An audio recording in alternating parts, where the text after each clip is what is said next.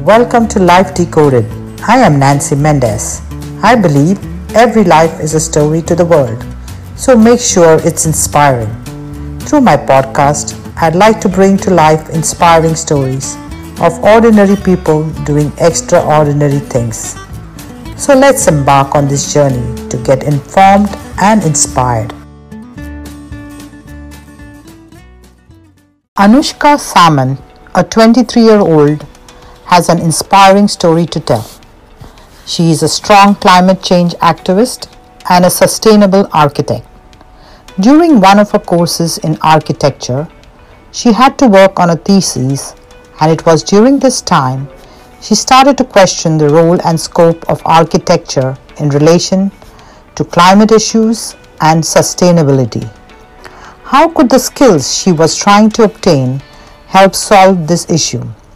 She began to realize the shallowness with which we all look at sustainability. She says that it's a known fact that architecture informs culture and culture informs architecture. Throughout history, we have witnessed how architecture has the ability to mold lifestyles. Yet we do not use this ability to the fullest. While I, as an individual, do not have the power to stop big industries from deepening this crisis, I have the power to design in ways that influence a better lifestyle. This is her words. Join me in welcoming Anushka Samant today on my podcast, Life Decoded. Hello, Anushka. So, Anushka, can you give me a brief background of yourself and how old are you and your education background? Hi, Nancy. I am 23 years old and I just finished a degree in architecture and I'm an architect now. So that's good. So I know that while you're studying architecture, you worked on a thesis which focused on the impact of climate crisis. This issue is very close to my heart too, and it piqued my interest to get to know more about what you're doing.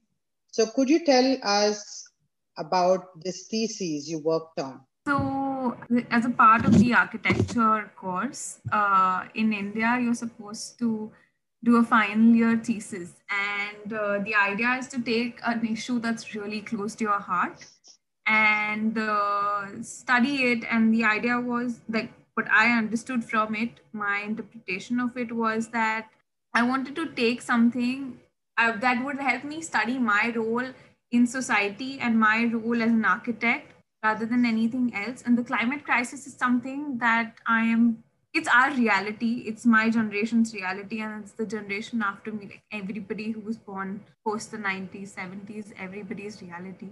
So that's something that I want to study it. I want to understand how I can help mitigate the crisis, how I can be a part of the solution. And that's one of the reasons that I chose to do my thesis about the climate crisis. What I looked at initially was to understand how migration and the crisis would go together. However, later it evolved into a much, I realized that migration is a much later aspect. I need to come back a few steps and understand how it's happening and why it's happening and why it's happening to certain people more than it's happening to the others. When you talk about migration, is this migration of people or migration of Yes, migration of projects? people. Okay. Migration of people due to the crisis. So, the idea that the Syrian war actually is because of the climate crisis. It's not, it turned into a civil war afterwards. It was initially because of water and agriculture. That's how it started. So, that's how it's going to be. That's how the next century is going to be for us. And that's just the beginning. So, that is what I first read, and that motivated me. So that was the starting point. And then I started looking closer to home, because South Asia is one of the most vulnerable across all the studies that have happened, the climate crisis and how people are going to get affected, mostly because not just because of the location, but also because of the amount of people that live in South Asia, which is why I decided to study the climate crisis and its relation with me, my role as an architect, and the built environment.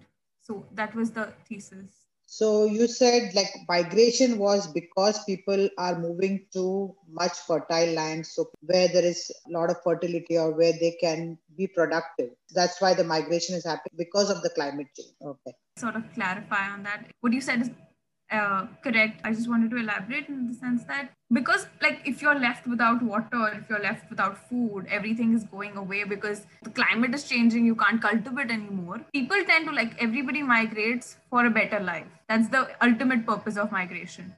So, but what better life means in this scenario is like basic needs. That's why everything is going to change. All patterns will change. All the geography that we learned in school will change because wind patterns are changing. Everything is changing. So, So what was your motivation to do this project? yeah. So, like the first time I realized that climate change is a problem was, I think I was my second year of college. I must have been 19 or 20, I don't remember. And as a part of this, we have to take an environmental science course every year. So as a part of the course, we were made to watch this movie called Before the Flood. And initially, because it was a college assignment, I wasn't interested. And then I watched it and I kept watching it and I watched it thrice. And I was like, I don't say this often, but I was sort of moved by it. And it pushed me to investigate further. And as I investigated further, I realized that it was bad. It was very, very bad. Like the movie was just like not even the tip of the iceberg. And, pushed me into looking at the problem and looking at everything in general. And then obviously, I live in Mumbai. So Mumbai floods every year. There are other issues. It always rains.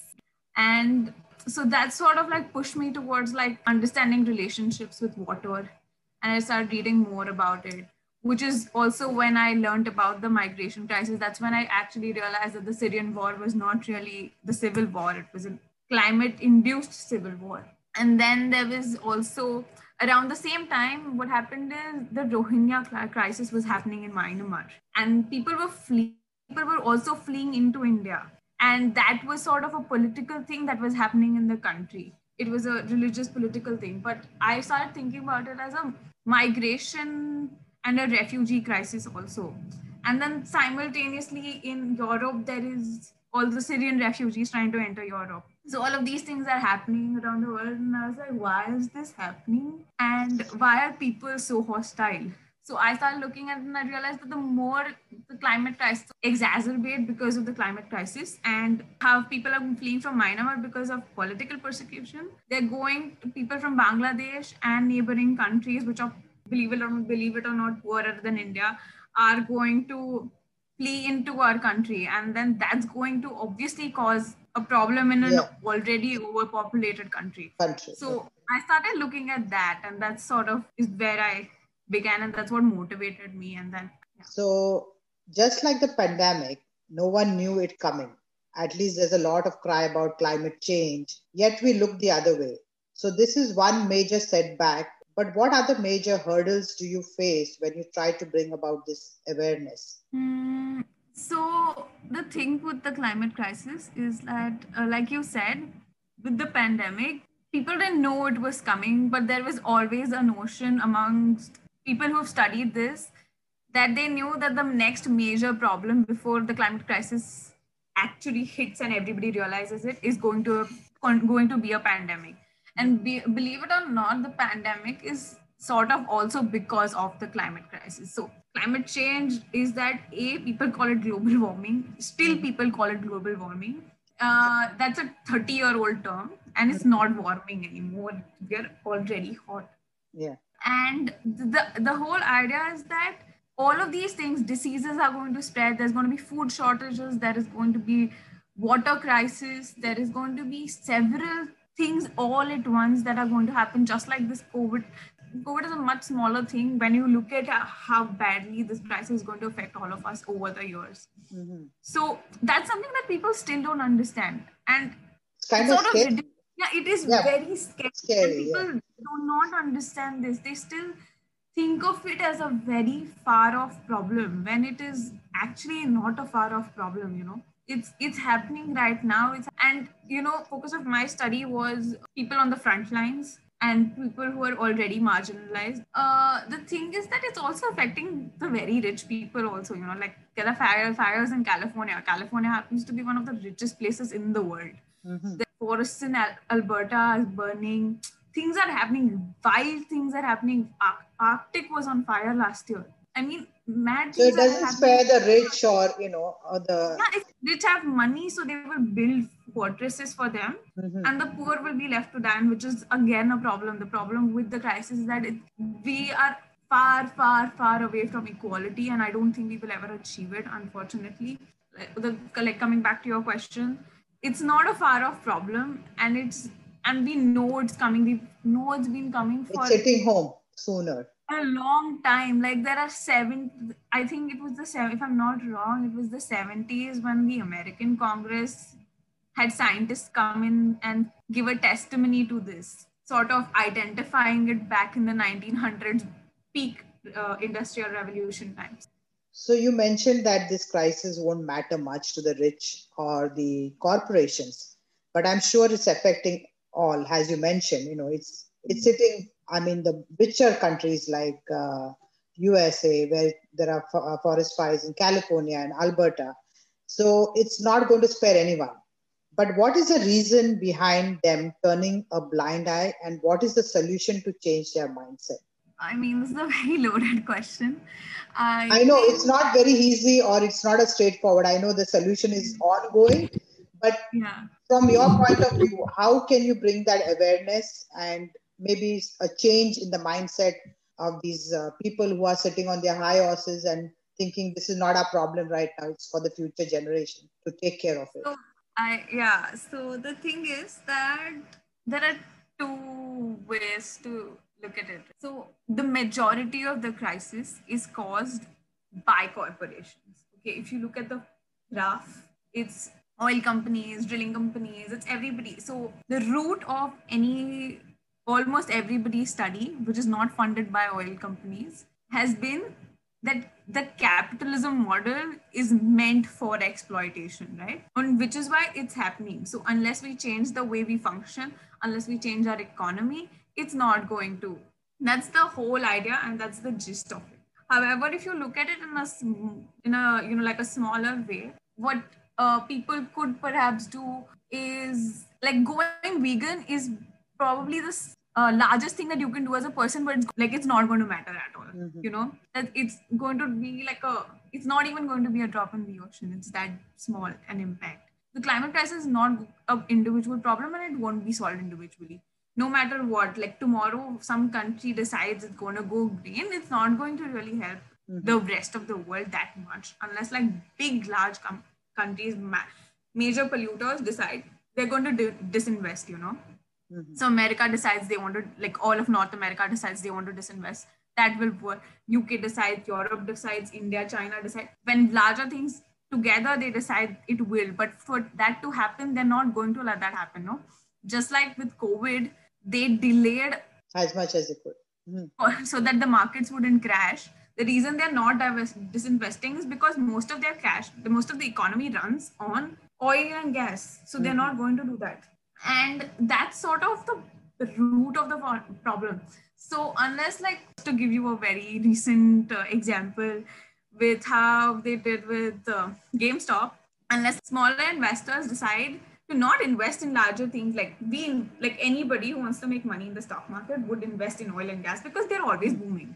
It's Mhm. common sense. I mean, but Yes. so uh, but unless you decide that you're not going to put your money into this and probably put it into something else, maybe that could work. That's something that I've read. I've not understood it completely because that's not something that I've studied, but that's something that I've been reading a lot on. That's one solution.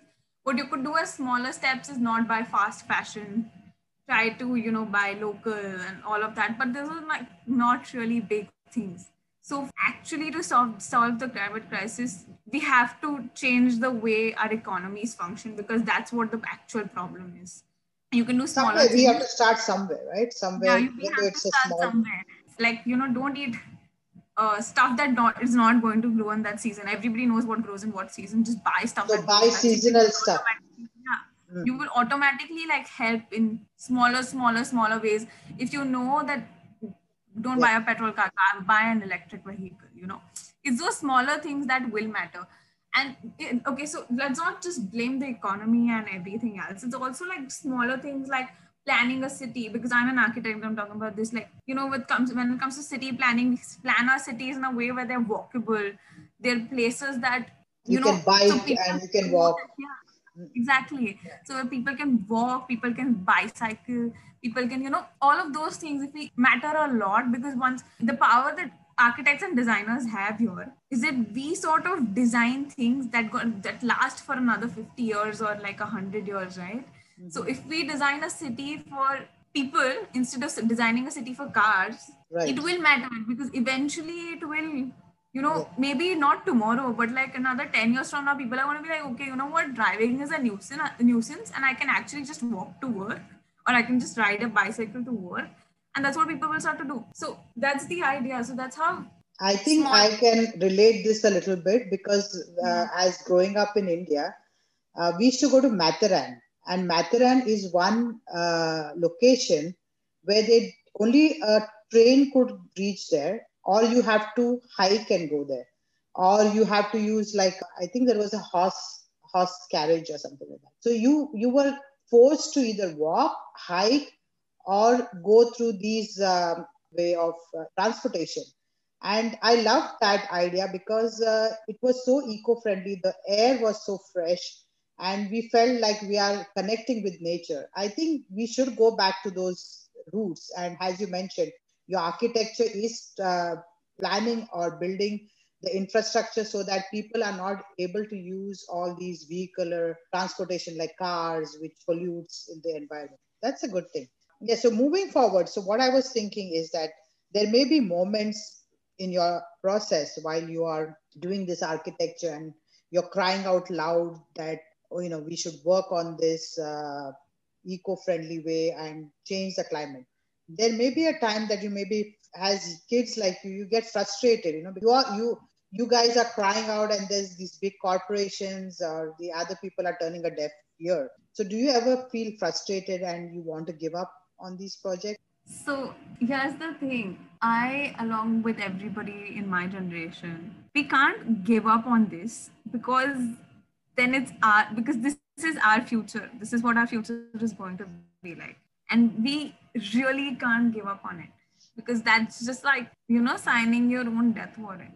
So yeah, there are moments when we get frustrated. How does it matter? What is going to happen? What's the worst that's going to happen? But there are a lot of things that are really bad that are going to happen. So, when you think of that, there are times when, with every protest, with any sort of activism, there is always a time of burnout. But that burnout is a process, and it happens. And which is why you need to be very careful. And the main thing that you need to remember is that you take some time off for yourself every time you're doing any kind of activism. Okay, I need to take a step back from this. Does not mean that I don't care about it anymore, or I'm not a part of it anymore. It's just that you take some time, you rejuvenate, and then you're back in it. It's like charging your phone. It's literally like that. And you come back with new ideas, I guess. So this process is not an individual person, changing. So you need some force and some financial support from organizations or government. Do you as an individual or your organization, do you all get any kind of funding to support this climate change? I'm not really sure about this global movement, so I'm not really in the ins and outs of it. But as far as I know, there are a lot of small time, it's a people's movement, it's a crowd-funded movement. There are a lot of individual donors that donate anonymously in all ways, like I contribute to it purely on the basis of graphics and, making posters and all of that. So doing all this is not, easy, as I can see. But you may be having somebody who inspires you. So who's your role model and why? So there are a lot of people that inspire me. There's no maybe one person whom you feel you can give credit to today. Honestly, there isn't one person, because I get inspired by small things in a lot of people. I'm just so inspired by you that you are doing this, just doing this. Thank you. to do. Like, I'm not saying it because I'm here. I'm just No, saying I that, know. Yeah. like there are like small things about like people that inspire, because I believe that if you make somebody your idol, they're going to disappoint you. Yeah. You can't relate to 100% of another person, right? Ever. So if you make one person okay, I am inspired by this one, I follow, never going to be like that 100%. So like if you take small things from everybody, it sort of like helps you, and Makes you a better person, like overall. Okay, so just to reiterate, so you said your role model is everybody whom you get inspired in your daily life, and that makes the whole of you. So, what message would you like to give to our listeners on how they too can make a difference to leave this world a better place for the next generation? I think I'm too young and too small to give you a message, but I would just say that every time you think there isn't a problem, if someone's complaining and you think there isn't a problem, it's most likely that there is a problem and it could be you. So, like, think about it, take a step back, forget your own privilege, forget the place that you come from, and think about it from that person's point of view. And maybe there is something there, and that's how you sort of just make the world a better place. If there is someone, like, nothing's going to change, why are you doing this? And कुछ maybe कुछ नहीं बदलेगा, nothing will change, but what's the harm in trying? I think one drop, everybody just contributes, leaving the world a better. Yeah, everybody contributes a little. Like it may be looking like a drop in the ocean, but so we are coming to the end of the show, and I would like to end with a very good message. So you are a crusader of climate change, and I'm incredibly happy that you are using your architectural knowledge to build infrastructure that will help to reduce the negative impact on the climate and make this planet Earth a better place for us and for our next generation. Thank you so much for coming on my podcast, and it was a pleasure to have you. Thank you so much. I don't think I'm a crusader, but I just want to, I literally just want to live. So that's my motivation. That's the ultimate motivation that I have towards doing this. Even like if you don't want to do this, I want to end it with this, that even if you don't believe in the crisis, you don't believe it's going to affect you or anything, trust me, it's going to affect you. And if you don't want to do it for anybody else, just do it for yourself. That was an amazing story. To hear more such inspiring stories, log on to my website, lifedecoded.com. That's lifedecoded.com. And subscribe, rate, and review this podcast. Listen anytime and anywhere on Spotify, Google Podcast, Apple Podcast, Castbox, Breaker, Overcast, Pocket Cast, and Radio Public. Until next time, stay safe and inspired.